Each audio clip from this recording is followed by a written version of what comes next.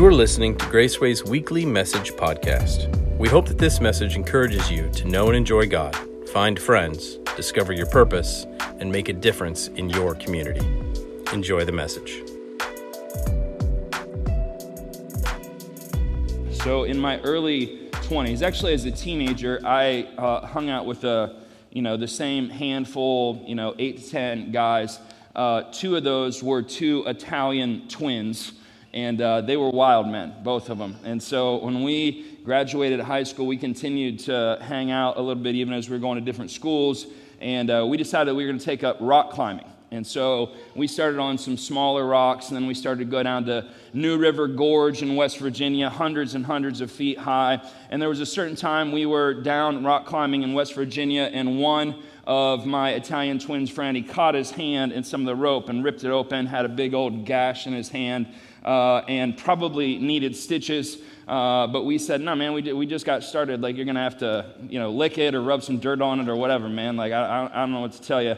And then about halfway into it, I was rock climbing. My foot slipped off, and I basically ripped the top of my ankle off. And we thought, your stitches is not worth, but if both of us need stitches, we probably need to go to the hospital. So we got into the truck, drove to a hospital in West Virginia, which I would not recommend, all right? Went into the hospital, went to the emergency room. He went first, and I vividly remember this. Both of us, I was sitting in one bed, and he was sitting in another bed, and this nurse comes in, and she has the needle that they're going to use to numb you up before they stitch you up. You know what I'm talking about? How many have ever had this experience? That needle looks like it's a straw, right? And I'm like, what are you going to do with that? And she's like, I'm going to numb your ankle. And she took that straw full of numbing agent, and where'd she put it? She put it right into that wound. I almost I was like, what are you doing? What are you doing? Right? And after that, I couldn't feel beneath my knee, and it was all good. And I've had that experience more times than I care to tell you. All right. Many years later, we had Noah and Emma, and we took them down to Disney World, the most expensive weekend of my life, and had a great day at the park. And Noah was in the shower, and he was a little guy who was kind of dancing around, and I vividly remember I hear him slip, and I hear this sick thud, right? And I open the shower door, and his chin was split from here to here, and I looked at Ash, and I said, we're going to have to take him to the emergency room.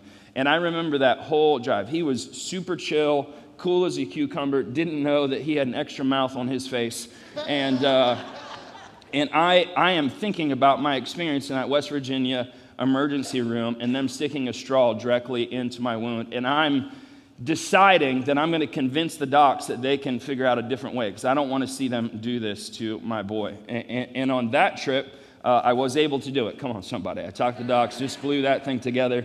A couple years later, he was playing again, found the same one, and that thing doubled. He's probably never going to have a glorious goatee because of my poor parenting. And I had to take him to the emergency room again.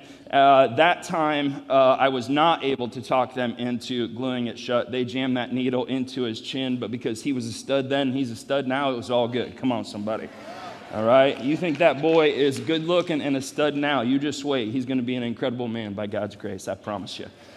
It's an interesting thing. I've learned this in the physical. I've learned it in the spiritual. I've learned it in the emotional. We don't like people touching our wounds. We don't like people putting their hands in, on, around, even if they're trying to help us, even if it's going to make us feel better. We don't like people touching wounds, traumas, hurts, disappointments. And so we're going to have a relationship series. It's February, and a lot of churches do relationship series during February, and we're at this interesting time in our history where we're incredibly divided, right? Anytime you read about where society is, we talk about how much conflict there is, how unkind we are to each other, how far apart we are from one another, how far we are from being unified and on the same page. And And I read a lot about culture and society, and there's a lot of ideas about how to get it fixed. Normally, they're pretty vague. Normally, they're not actually that helpful. Normally, they involve the person offering the solution, getting what they wanted all along, right? Have you noticed this when you watch the news? But the Bible has a plan for us when we're struggling, when we're divided, when we have conflict. And it's much simpler than you'll see on the news, and it's also much harder than you'll see on the news, and it's one word. Are you ready for it? It's forgiveness.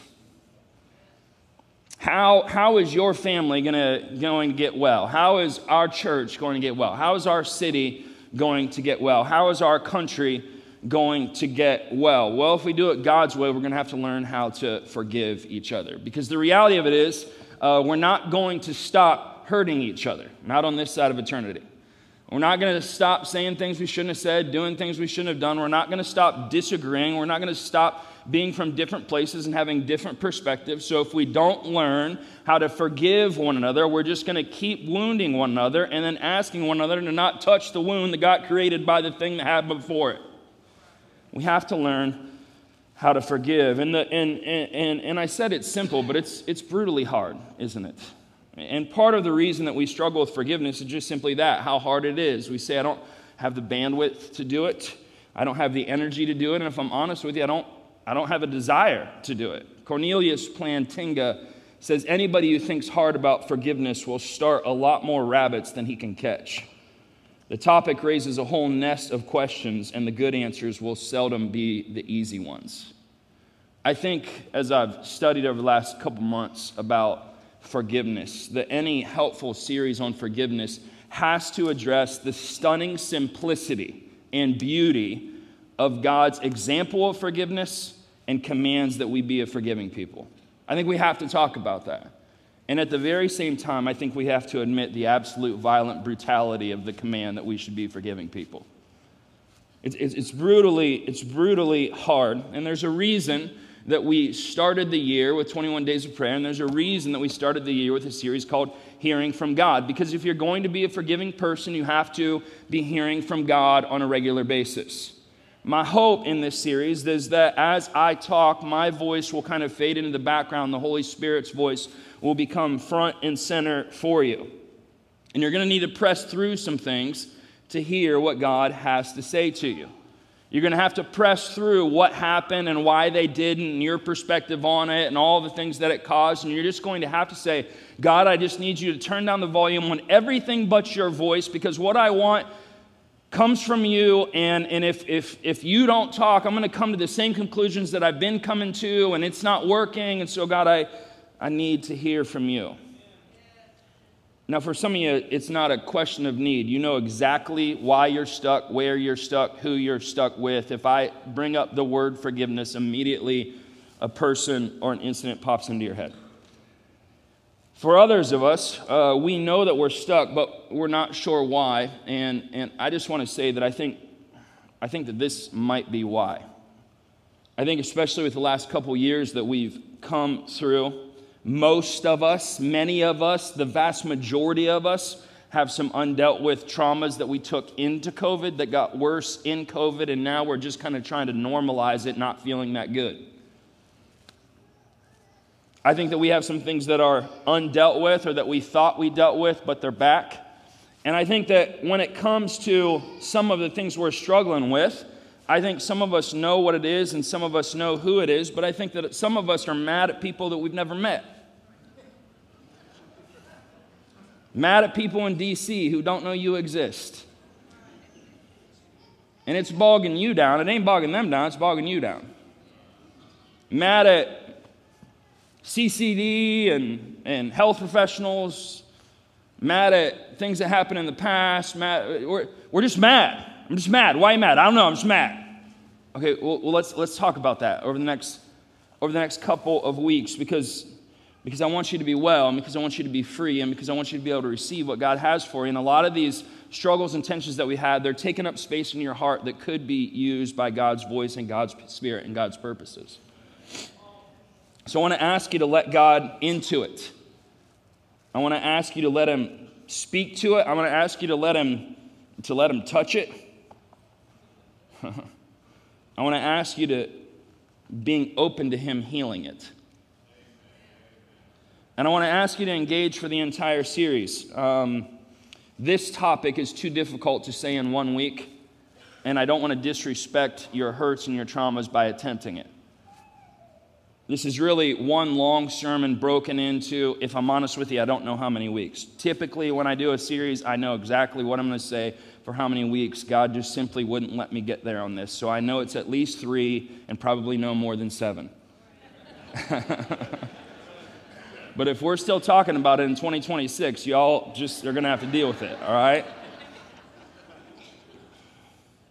I need you to engage, not with me, but with God. I'm going to do my best to be gentle, and I need you to manage your wince. That thing, no. Listen, God is the great physician, and whatever God wants to bring into your life is for your good. It took us a while to get this stuck, and it's going to take us a minute to get unstuck. Okay? So when the Bible talks about forgiveness, I think a lot of times we think that it's kind of, abrupt and direct. I actually think the Bible admits that forgiveness is a difficult thing. So I think first off the Bible admits that forgiveness is controversial. In Luke 15, it's actually one of my favorite scriptures in all of the Bible. Jesus tells 3 stories of 3 lost things: a sheep, a coin, and a son.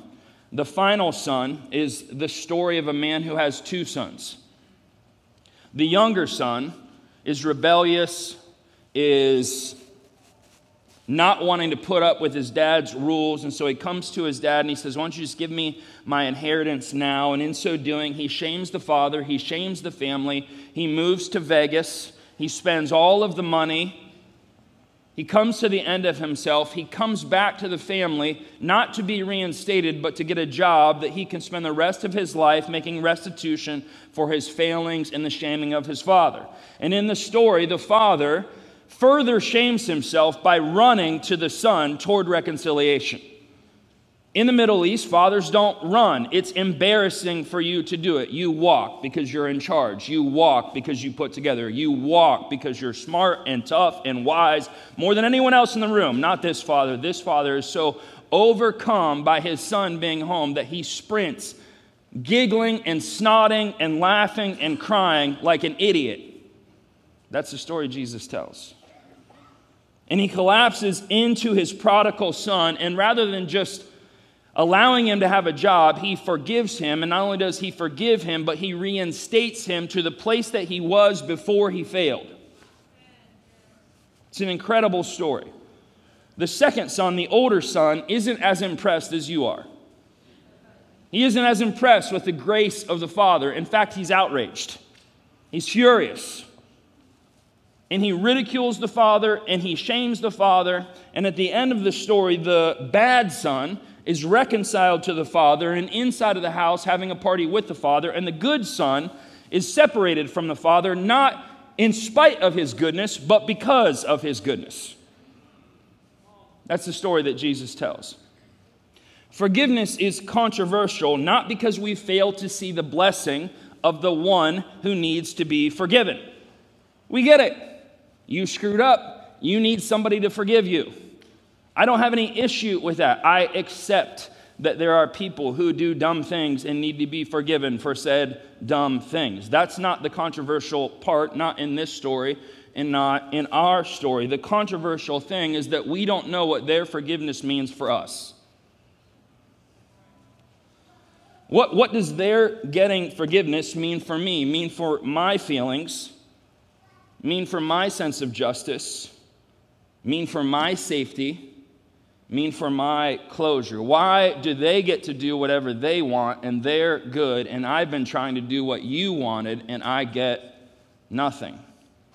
It doesn't feel fair to see somebody get grace. It doesn't feel fair to see somebody not have to pay for what they put us through. And when we see somebody get forgiven without having to pay, we think to ourselves, have I been doing this wrong the whole time?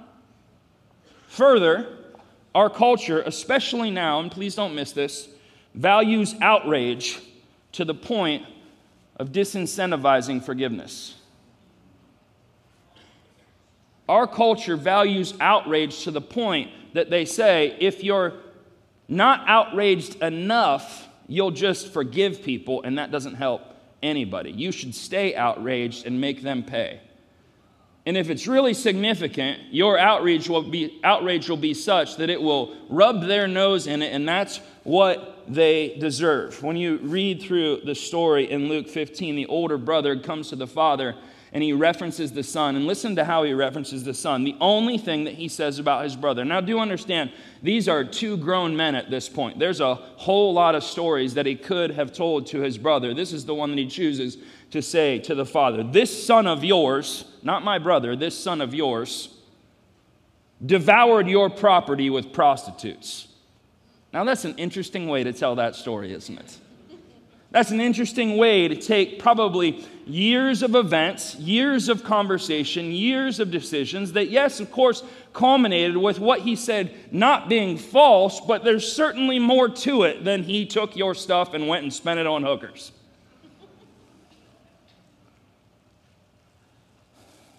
How many of you guys have been to a fair or to a park or, somewhere, some type of carnival event, and there's an artist and they're drawing caricatures of people?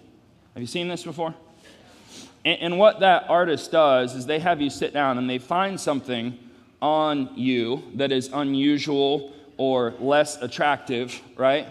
And they accentuate it. And so my mustache would probably just be more out of control than it is. My bald head, right?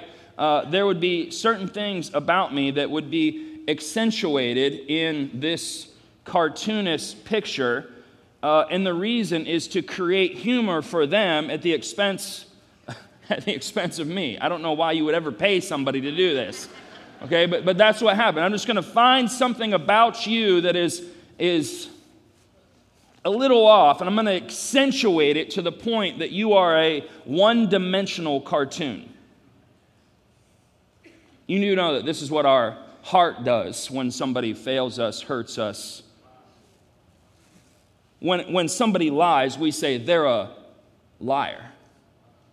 But in the exact same scenario, if we were caught doing the exact same thing, we would say, well, yes, but it's complicated. It's not one-dimensional, it's multi-dimensional. Let me explain to you the reason that I lied. Yeah, I lied, but that doesn't make me a liar, because here's the multi-dimensional reasons that I chose to not tell the whole truth. Now, when you lie, it's one thing, you got a big nose and a big mouth, and you're a liar.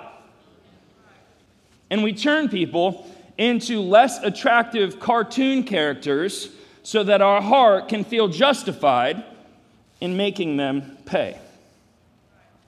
Right now, our culture, please don't miss this, teaches us that it is better to be a victim than it is to be healed.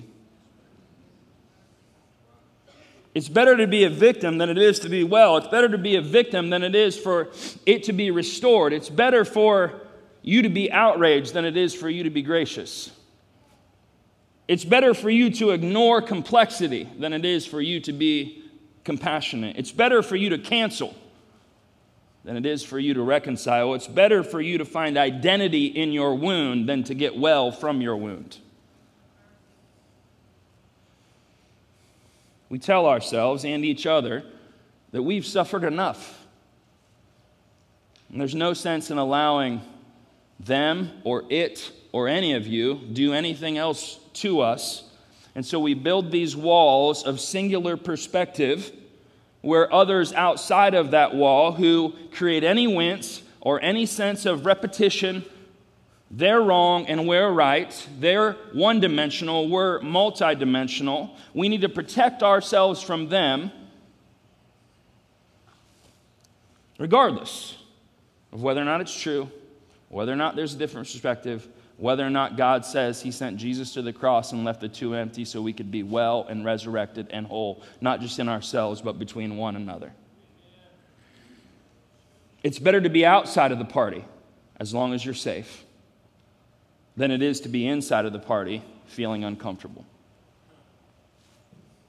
I want you to notice something about this story.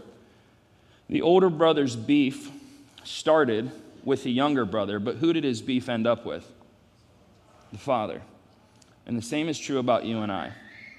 See, you think that you're mad at the person who did the thing. You think your beef is with them, but if you don't deal with your beef will end up being with the Father. And the Father will want to be in close, near, loving relationship with you, and your perspective on them will keep you from being in the relationship with Him that He craves and you need. That's the lie of the enemy. The enemy says they did it to you, and they did. It wasn't right, and it wasn't. Somebody has to make them pay. It's probably you. And you say, you know what, it's right. And you linger on it, and you stay on it, and you become embittered by it, and you think that you're making them pay, but over time, the only thing that it's doing is keeping you away from the Father. The enemy doesn't care how you think about them. He cares about you being outside of the house. The enemy isn't interested in you and them and it and those and your heart and your harms and your traumas and your any of those things. The only thing he cares is that you stay away from the Father. He doesn't care if you go to Vegas or you stay here in Kansas City as long as you're not at home with the Father. And this is what bitterness does. It damages us horizontally, but eventually it lands vertically. Eventually it lands vertically. But here's the thing that I love about God's kindness to us. He admits forgiveness is hard. Forgiveness is complicated. Forgiveness makes you and I feel vulnerable. When I talk to you about forgiveness, even now you're like, oh man. Can we do the Super Bowl thing again? Actually, let's talk about anything other than forgiveness. I don't care what. Talk to me about my money, Tim, please. Don't talk to me about forgiveness. It's so close and it's so personal. And just like in the physical, we protect our wounds. And I'm asking you to show your wound to God. And it's hard, isn't it? It's hard. Secondly, the Bible says we struggle not only with the controversy of forgiveness, but we struggle to connect forgiveness. In Matthew 18, 21 and 22, it says, Peter came up and said to him, Lord, how often will my brother sin against me and I forgive him? And I love that he starts with, my brother sinned against me, not how many times should I forgive somebody? How many times can this sucker do the same thing to me over and over and over and over and over and over and over and over and over, right? Can you hear Peter? Can you hear the spin in his voice? How many times can my brother sin against me and I have to forgive him? And listen to what he says. As many as 7 times? Now, before you get too judgy of Peter, 7 is 7 more times than you've forgiven your brother. So let's not get too hoity-toity. And Jesus said to him, I do not say to you 7 times, but 77 times. Now, there's a lot going on culturally here. The first thing that you need to understand is that the Jewish Talmud, which Peter would have been familiar with, only required its adherents to forgive 3 times. So when Peter said 7 times, he thought he was being ultra generous. He said, I'll double it and then I'll add 1. Right? Talmud says I got to do 3. Jesus, how about 7 times? Can you see Peter struggling not only with his angst about the person that has damaged him, but wanting Jesus to congratulate him for his piety? How about 7 times? And here's the thing that I need us to be square with. It's wild to me how much sense Peter makes to me here. It's wild to me. Peter likely is asking because someone or something is coming to his mind. Like, you don't walk up to God and say, God, how many times I got to forgive this fool? Unless you have somebody that you are struggling to forgive. Like Peter, I am somebody who has been forgiven once and for all. Everybody in this room, because of the blood of Jesus Christ and the tomb being empty, you stand before God forgiven once and for all. It's a beautiful thing. It was true about Peter and it's true about us, but we have this tension. Yes, positionally I'm forgiven, but they have done this thing to me. And like Peter, I have a deep concern for being taken advantage of. And it gets me asking, How many times, God, do I have to deal with their mess before I'm able to be free of them? Like Peter, I am equally willing to have the number be higher than I am comfortable with and higher than your number. I go to God and I say, God, I know that I'm forgiven. God, I know that you're gracious, but God, I just need to know how many times I have to say that it's okay for this person to do this thing, and I'm willing for it to be more than I would like it to be, but I just need to know, because trust me when I tell you, I'm keeping count. And Jesus answers Peter by basically saying this: if you're keeping count, you aren't forgiving. You see, some of us, like me, say, fair enough, and I open up my calculator and I say, what's 70 times 7? Fair enough. The number after that number, we done. That's not Jesus' point. Jesus says, if you're putting a lot of energy into how many times, you're putting no energy into being forgiving. And how many of you know it takes an incredible amount of spirit-filled energy to be forgiving? You can't afford to be keeping count if your heart is to be forgiving. And then Jesus tells a story. And he tells a story of a man who owes a king 10,000 talents. Now, a talent is the highest currency denomination in the Roman Empire. I don't even know what it is in the States. What's the largest dollar bill you can get? Is it a Benji? There's a $1,000 bill? Oh, you high rollers, right? I never seen a $1,000 bill in my life. Okay, it's a $1,000 bill, so it's the equivalent. It's the equivalent of that. 10,000 was the highest number for which the Greek language had a specific word.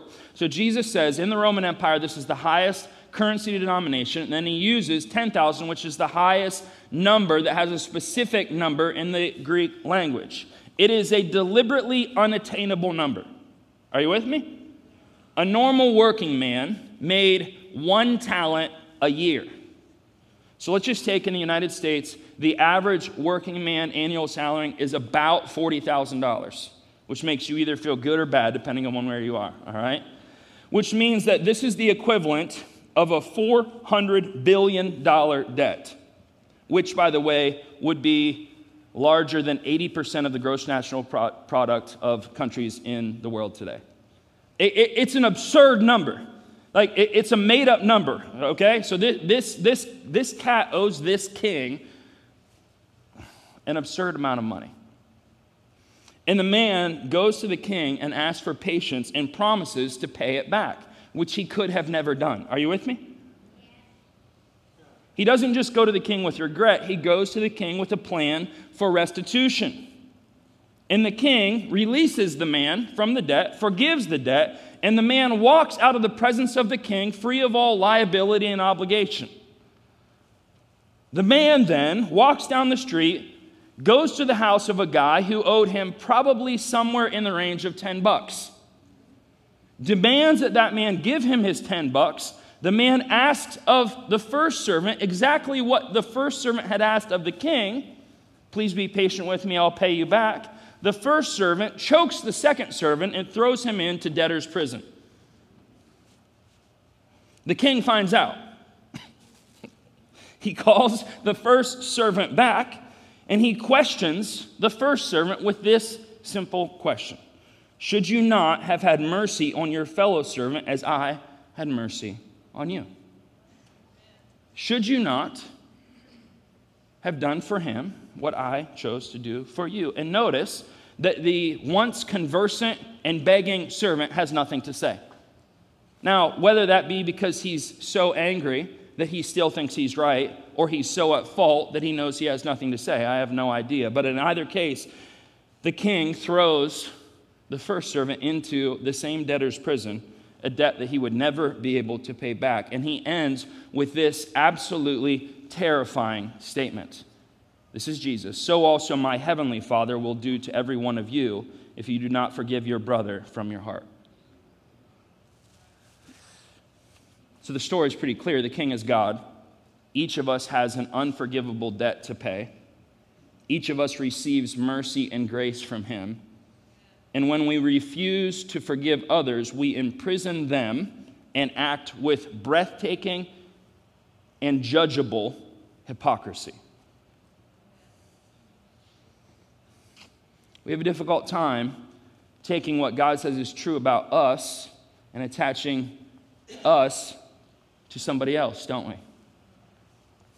Yeah, I get it. I'm forgiven of all kinds of things. But do you know what they did to me?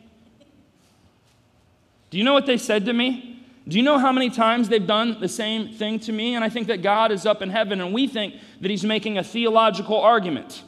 No, he's not making a theological argument. He says, don't you think that you should have been as merciful to them as I've been to you? But in our hearts, in our heads we say yes. In our hearts we say, I don't know, it's close, God. Come on. Forgiveness is controversial, and forgiveness is hard for us to connect to our circumstances and to our hurts and to our traumas. And we're sure glad that God forgives us, but it feels like it has very little to do with us forgiving somebody else. And so here's the problem with forgiveness. God admits it's controversial. God admits it's hard for us to connect, but he also very clearly commands us to do it. So in spite of the allowances, in spite of the complexity, in spite of the controversy, the Bible is profoundly clear that we are not only to be forgiving, but we are to be people of forgiveness. The Bible calls us into the deep end, where our feet don't touch, calls us to tread into the waters of our hurts and disappointments in the presence of the gospel. If you're going to be a follower of Jesus, this is a do not pass go issue. Yes, it's controversial. Yes, it's difficult. Yes, it's difficult for us to connect. Yes, we live in a broken world. Yes, you don't have as much control as you thought you did. Yes, it's over and over and over and over and over again. But the Bible meets our circumstance with the command over and over and over again. Jesus puts it in the Lord's Prayer. Our blueprint for daily prayer involves regularly facing and being forgiving. Every day. Why does Jesus say, think about forgiveness every single day? Because if you're going to be a follower of Jesus about forgiveness, you're going to have to think about it every single day. And that's the thing. We don't think about it every day until it has consumed us. And so Jesus says, every day, think about the fact that you're forgiven, and every day, think about being forgiving. Mark chapter 11, Jesus again, therefore I tell you, whatever you ask in prayer, believe that you have received it and it will be yours. Oh, that's good news, isn't it? Thank you, God, for that. And whenever you stand praying, forgive. And if you have anyone against you, so that your Father also who is in heaven may forgive you of your trespasses. You're in 21 days of prayer. It's day 19. You're right on the precipice of God answering your prayer. You call out to God for the 19th day in a row, asking Him for that prayer. And then you suddenly remember, oh man, I got someone that I'm super sideways with. What does God say to do? Make sure you finish 21 days of prayer. And then, no, He says, leave the church house, go find them, forgive them, and then come back and keep praying. That's how important forgiveness is. Think about it every day. Put it in the Lord's Prayer. When you're at church having that Holy Spirit moment, the thing that you think, I shouldn't leave this to go do that, God says, yes, you should. Colossians chapter 3 and verse 13, bearing with one another, and, as if that's not enough, if one of you has a complaint against another, forgive each other. As the Lord has forgiven you, so you also must forgive. Ephesians 4 and verse 29, let no corrupting talk come out of your mouths, but only such as is good for building up, as fits the occasion, that it might give grace to those who hear. And do not grieve the Holy Spirit of God, by whom you are sealed for the day of redemption. How would we grieve the Holy Spirit? Let all bitterness and wrath and anger and clamor and slander be put away from you, along with all malice. Be kind to one another, tender-hearted, forgiving one another. And there it is again, as God in Christ forgave you. Matthew chapter 6. And forgive us our debts as we have forgiven our debtors, and lead us not into temptation, but deliver us from evil. For if we forgive others their trespasses, our heavenly Father will also forgive us. But if you do not forgive others their trespasses, don't miss this, neither will your Father forgive your trespasses. Listen, the Bible talks so clearly, so abruptly, so directly, so simply about forgiveness. I read one author who said, forgiveness is the central issue of the Christian life. Now, there are times, if I'm honest with you, that Jesus in particular, but the Bible in general, messes with my theology. Has this ever happened to you before? We are adamant when we say that we are saved by grace. Come on, say amen to that. It is not of our works, lest anyone should boast. Ephesians chapter 2. And we love to hang on that rim. Not even the work of forgiveness. We're not saved by the work of forgiveness. And then Jesus comes along and says, if you don't forgive others, the Father won't forgive you. Wait, what? What do you mean, Jesus? And I think because sometimes we think that Jesus couldn't have possibly meant that, we just kind of pass over it. So here's how I would say it. Jesus is saying, if you can't bring yourself to grapple with forgiving them or it, you are deeply unclear when it comes to your Christian faith to the extent that you might not have it.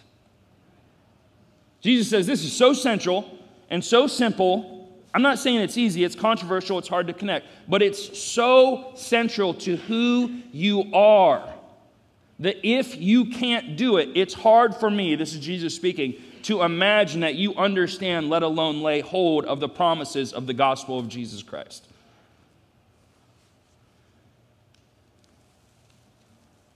Forgiveness is an essential skill for a Christian. It's the reason that we're doing this series, because it's something that we have to learn to do, because our hearts don't naturally want to do it. So we don't learn the skill. It's a moral imperative in light of the gospel. It's a biblical command that cuts directly to the heart of what it means to be a Christian. Now, this is where we have to start as we dive into this study on forgiveness. Here it is. What do I do when God tells me to do something and I don't want to? What do I do when God says, this is for your good, and I don't believe him? What do I do when God says, I'll meet you in this, but I need you to trust me and take a step toward it, and I say, I want to stay right here? What do I do when it feels better for me to be outside of the party, away from the Father, because I'm not near them?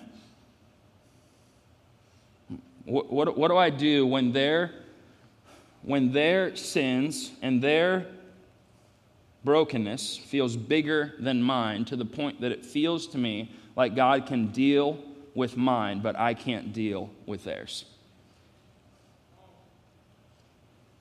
The question as it pertains to forgiveness really has nothing to do with them, friends. It really has nothing to do with what happened. We'll get to that.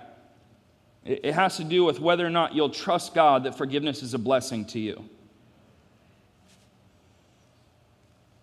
Whether or not you'll trust God that God's ways are actually good. Whether or not you'll trust God that God actually knows best. Whether or not you'll trust God that even if it doesn't work how you wanted, the simple obedience of it, God is worthy of it. Forgiveness has to start, friends, with you. You have to be willing to do it. And your willingness has nothing to do with them. It has to do with your heart to being obedient what God tells you to do. You have to believe that forgiveness is not only necessary, but it's worth pursuing. You have to believe that this isn't just something that I have to do. It's something that I get to do. It's not a one-off, but that God wants me to be the kind of person who forgives. Not, I forgave, I did it, fine, leave me alone. No, God wants to reorder your heart through his love, mercy, and grace, to where it makes sense to you to forgive somebody who has deeply wounded you, to where it feels like something that you're interested in doing, that you want to do, that you're open to doing. Yes, it's going to be difficult. No, I don't want you to touch it. Yes, it's controversial. I'm having a difficult time connected, but God, I trust you that what you say about this incident, not only are you right about it, but whatever you ask from me regarding it, you're worthy of. Forgiveness, listen, has to be decided before it can be delivered. It isn't the same as reconciliation. We'll talk about that later. Forgiveness doesn't start with anyone but you. Forgiveness is a promise before God not to take revenge on the wrongdoer. What does that mean? It means that I commit to God that I'm not going to talk to them about it anymore, that I'm not going to talk to somebody else about it and them anymore, and that I'm not going to talk to myself about it anymore, that we're done. I'm going to take the payment, take the blow. I'm going to move forward. I'm going to trust God that healing isn't going to come in closure or their apology, but that healing comes from the empty tomb and the worthiness of God.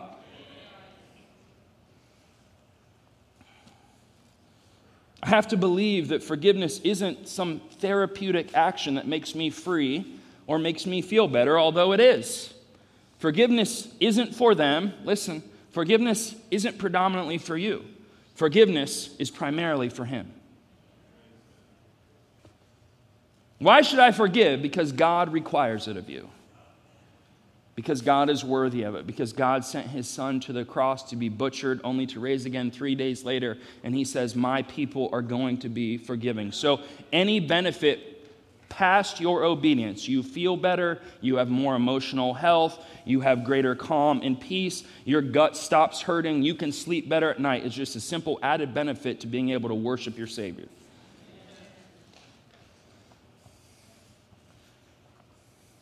Your forgiveness of them, friends, might be the greatest worship that you can give God now. On display in St. Patrick's Cathedral in Dublin hangs an ancient door with a hole in the middle of it. The story of what's known as the Door of Reconciliation is related to an Irish expression called chancing one's arm. In 1492, two prominent Irish families, the Ormonds and the Kildares, were in the midst of a bitter feud, a war. Besieged by Gerald Fitzgerald, the Earl of Kildare, Sir James Butler, the Earl of Ormond, and his followers took refuge in the chapter house of St. Patrick's Cathedral and bolted themselves in. As the siege wore on, the Earl of Kildare concluded that the feuding was foolish. Here were two families worshiping the same God, in the same church, living in the same community, in the same country, but trying to kill each other. So he called out to Sir James, and as the inscription of St. James says, under oath on my honor, you shall receive no villainy. Afraid of some further treachery, Ormond did not respond. So Kildare seized his spear, cut a hole in the door, and thrust his hand through the opening.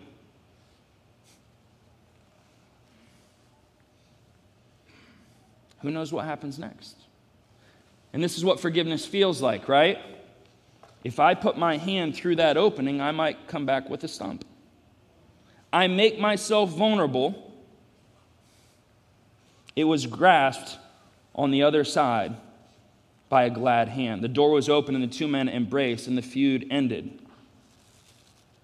From this noble gesture came the expression, chancing one's arm. Now here's what I need you to understand, friends. Before you worry about the other person, understand that you are chancing your arm not to them, but to God.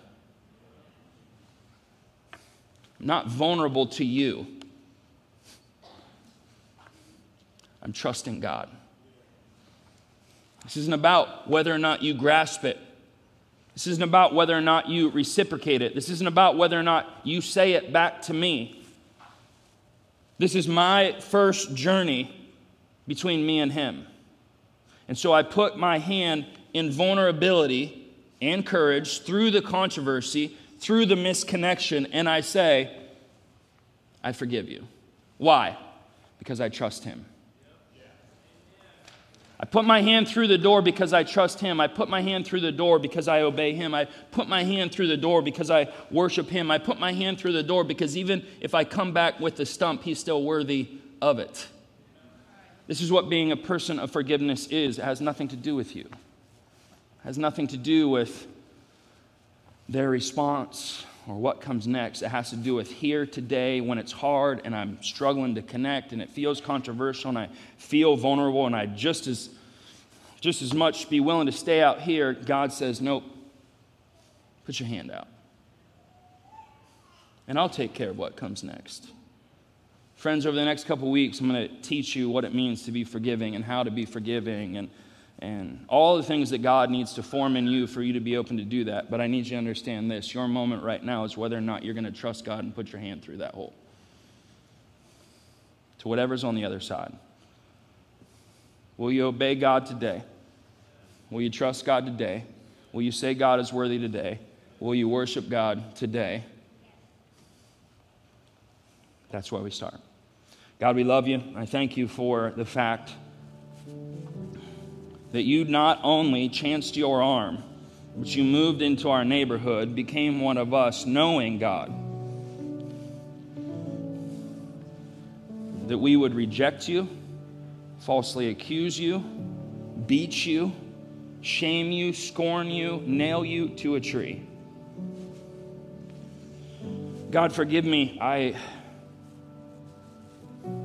have such a hard time with this.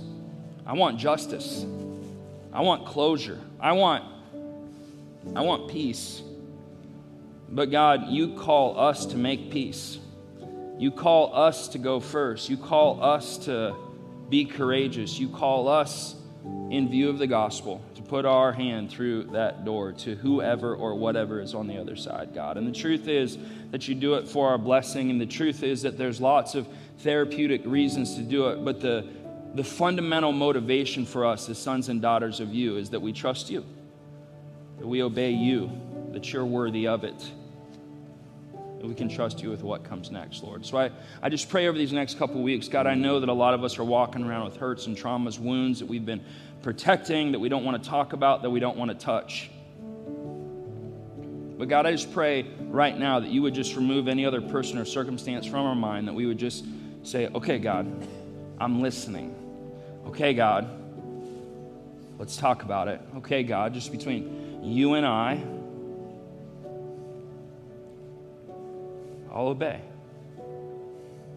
And God, we know that you're a good shepherd and that you're a good father and that you'll walk us through whatever valley, whatever hurt, whatever past, whatever betrayal, and that we're safe with you. So God, I'm asking for you to do a powerful work over the next couple weeks here at Graceway. And that you would set us free and make us well, but more than that, you would receive our worship and that you'd be glorified by it. We love you today, God. Thank you for loving us. Thank you for your mercy being new. Thank you for forgiveness once and for all. We need it. We're grateful that we have it in you. We thank you and we pray these things in the name of Jesus, and all God's people said, amen and amen.